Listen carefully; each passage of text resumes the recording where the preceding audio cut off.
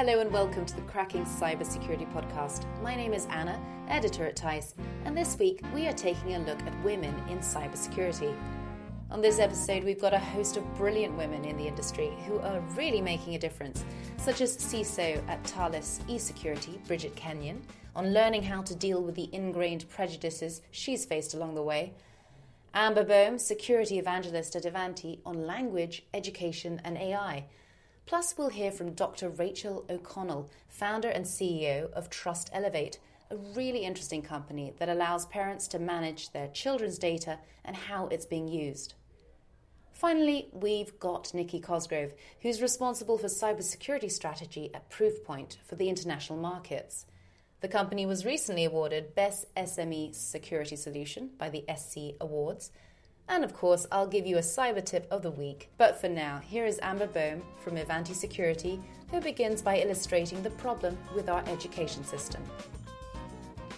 We don't always fully think through the consequences of some decisions. So, for example, if you decide to teach coding to girls in school and you bring a bunch of male software developers to that group to teach them and you don't have women with you, I don't think, again, it was intentional and maybe you didn't have women available to teach those things, but whether you meant it or not, you're sending a message that women aren't actually successful in this field or don't belong here or can't really handle it.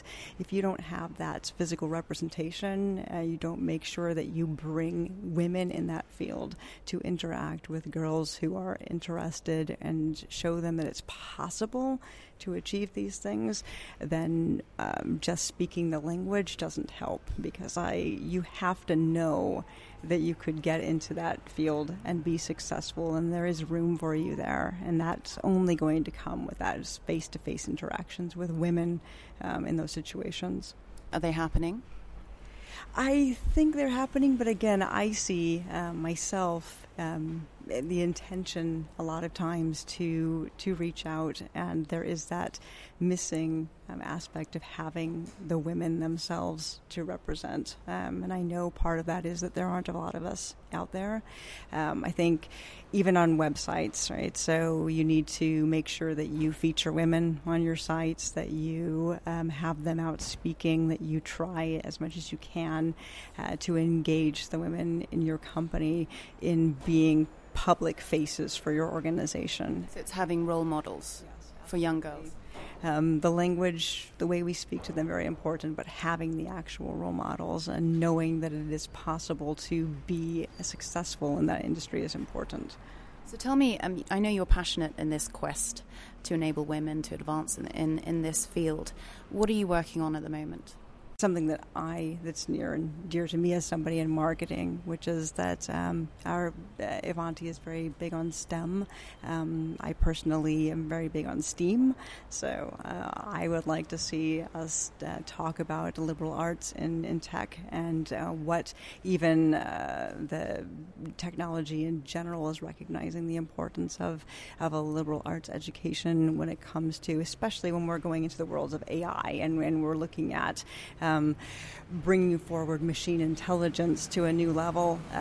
It's important to be able to look at how this impacts our society, how tech works together with humanity, and the Silicon Valley recognizes the importance of having people who look at technology in a different way, who bring that philosophy, or bring philosophical elements in there and look at it from an artistic perspective, and English majors and how they would teach AI and teach robots to speak a language that's much similar to human beings.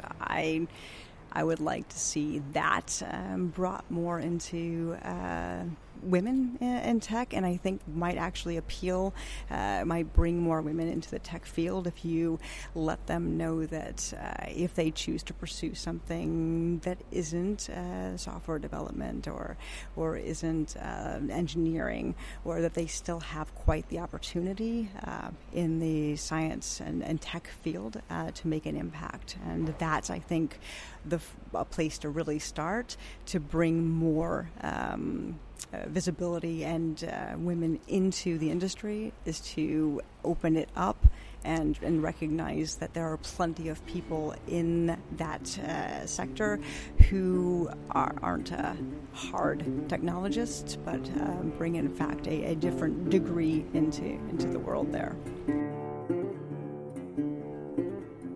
Thanks to Amber. And now to Bridget Kenyon, CISO at Thales eSecurity, in response to my question about whether she faced many roadblocks along her career path. I don't think I've honestly found a glass ceiling that I hit and I had to fight my way through it. Because by the time I reached a senior enough level, the world had moved on a bit.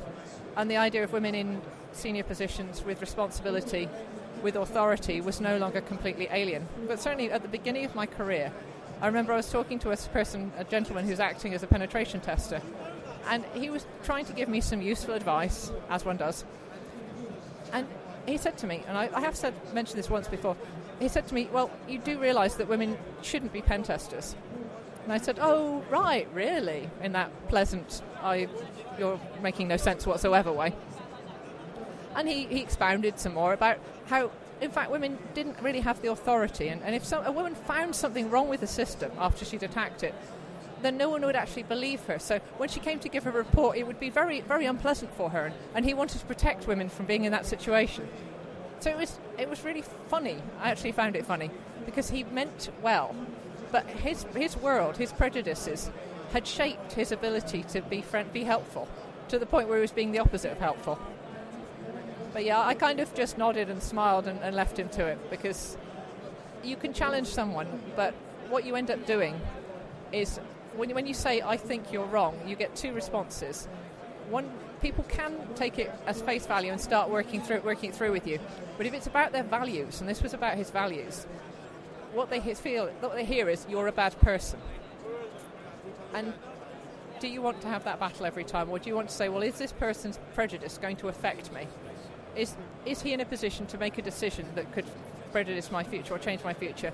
If the answer is no, then you actually have a free choice. You can say, well, I don't see it that way, and describe how you feel, and just step back and be happy.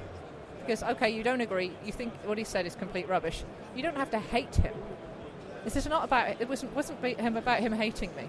It was about him having a fundamental prejudice that was so ingrained into his being that he didn't even know it was there. And you can describe it, you can talk to someone about it, but hitting it head on, you just get this involuntary reaction from people. Well, hopefully that's on the change. Yeah. If there's one piece of advice you could give to young girls out there who are interested in tech, not so confident in their abilities, perhaps, don't know if it's the right path for them, what would you give? Go online, take a gender-neutral nickname so people don't start making assumptions about you, or even take a guy's nickname if you fancy it, and just find out what's out there. Go online. There are many websites where you can go and just learn about coding.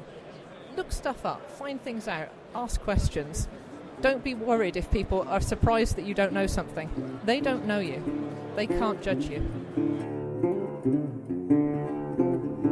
From inspiring children to protecting them, here is Dr. Rachel O'Connell, founder and CEO of Trust Elevate, who's been selected by the London Office for Rapid Cybersecurity Advancement, otherwise known as LORCA, to be among their first cohort. Here she is now at the launch of LORCA last month, who begins with some background about her company. Because my background is in forensics and tracking paedophile activity online, and I worked with the Met Police, the paedophile unit, Interpol and the FBI, so I spent lots of time in paedophile chat rooms and IRC chat rooms and tracked them across into chat rooms that kids were using, and understood how, and you can get to see how they exchange narratives about how to groom kids, and paedophiles refer to accessing kids online as like shooting fish in a barrel. it's so easy peasy for them to do. And when you don't have any barrier to that, and there aren't any mechanisms whereby businesses, because businesses, they're run by people who've got kids as well, they will want to implement solutions, and also parents want those. So I guess it's because of the years of researching that activity, I'm so passionate about leveraging technology. Education is really critical as well. It's really critical. But you know what? The real-world example of this is back in the 1960s, there was a pediatrician called Dr. Henry Brolt in Canada, and there was a very high incidence of accidental childhood poisoning. Kids, consuming tablets, weed killer, bleach, or whatever. And there's loads of information campaigns saying, keep these out of reach of children, etc. It made diddly squat difference to the incidence of accidental childhood poisonings and some fatalities.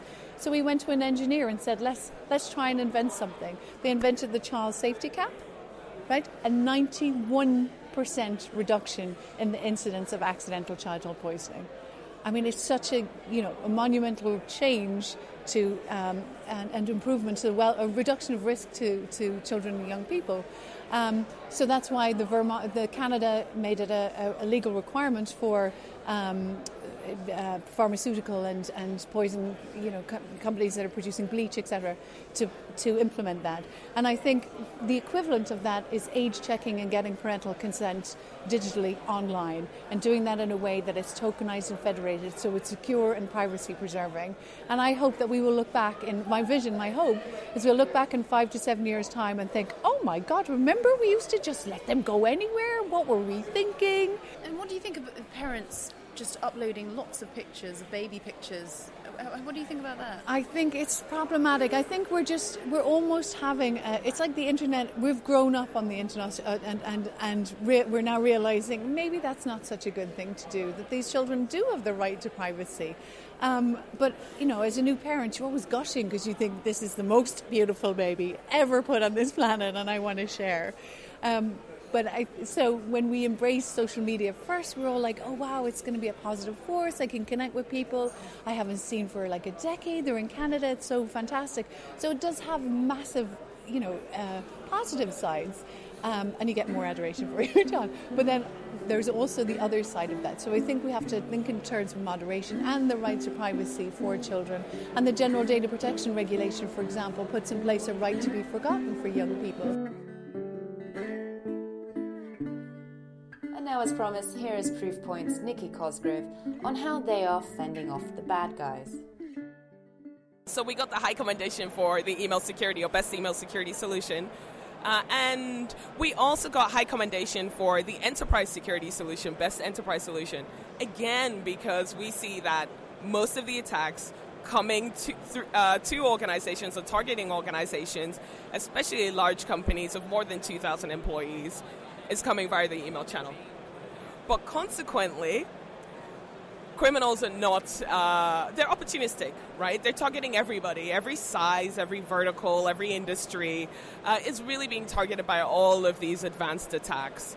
And so what we've done is we've taken all of that expertise from the enterprise market and made it relevant to the mid-market and small businesses too, because they need protection. So we actually won the best security solution for SMEs because we're taking all of that great expertise in the enterprise and making it relevant to the mid-market and small businesses too. Hope you enjoyed that, and thanks to all our speakers. And now, time for our cyber tip of the week. Always use a VPN or virtual private network when you use public Wi-Fi. Remember, public Wi-Fi is often unsecured, posing a great risk to users.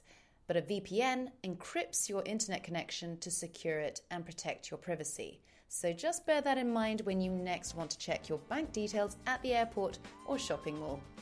That's all we have time for this week. If you like this podcast, please do subscribe on iTunes or Stitcher and review and rate the shows. Thanks so much for all your support so far. Until next time, goodbye.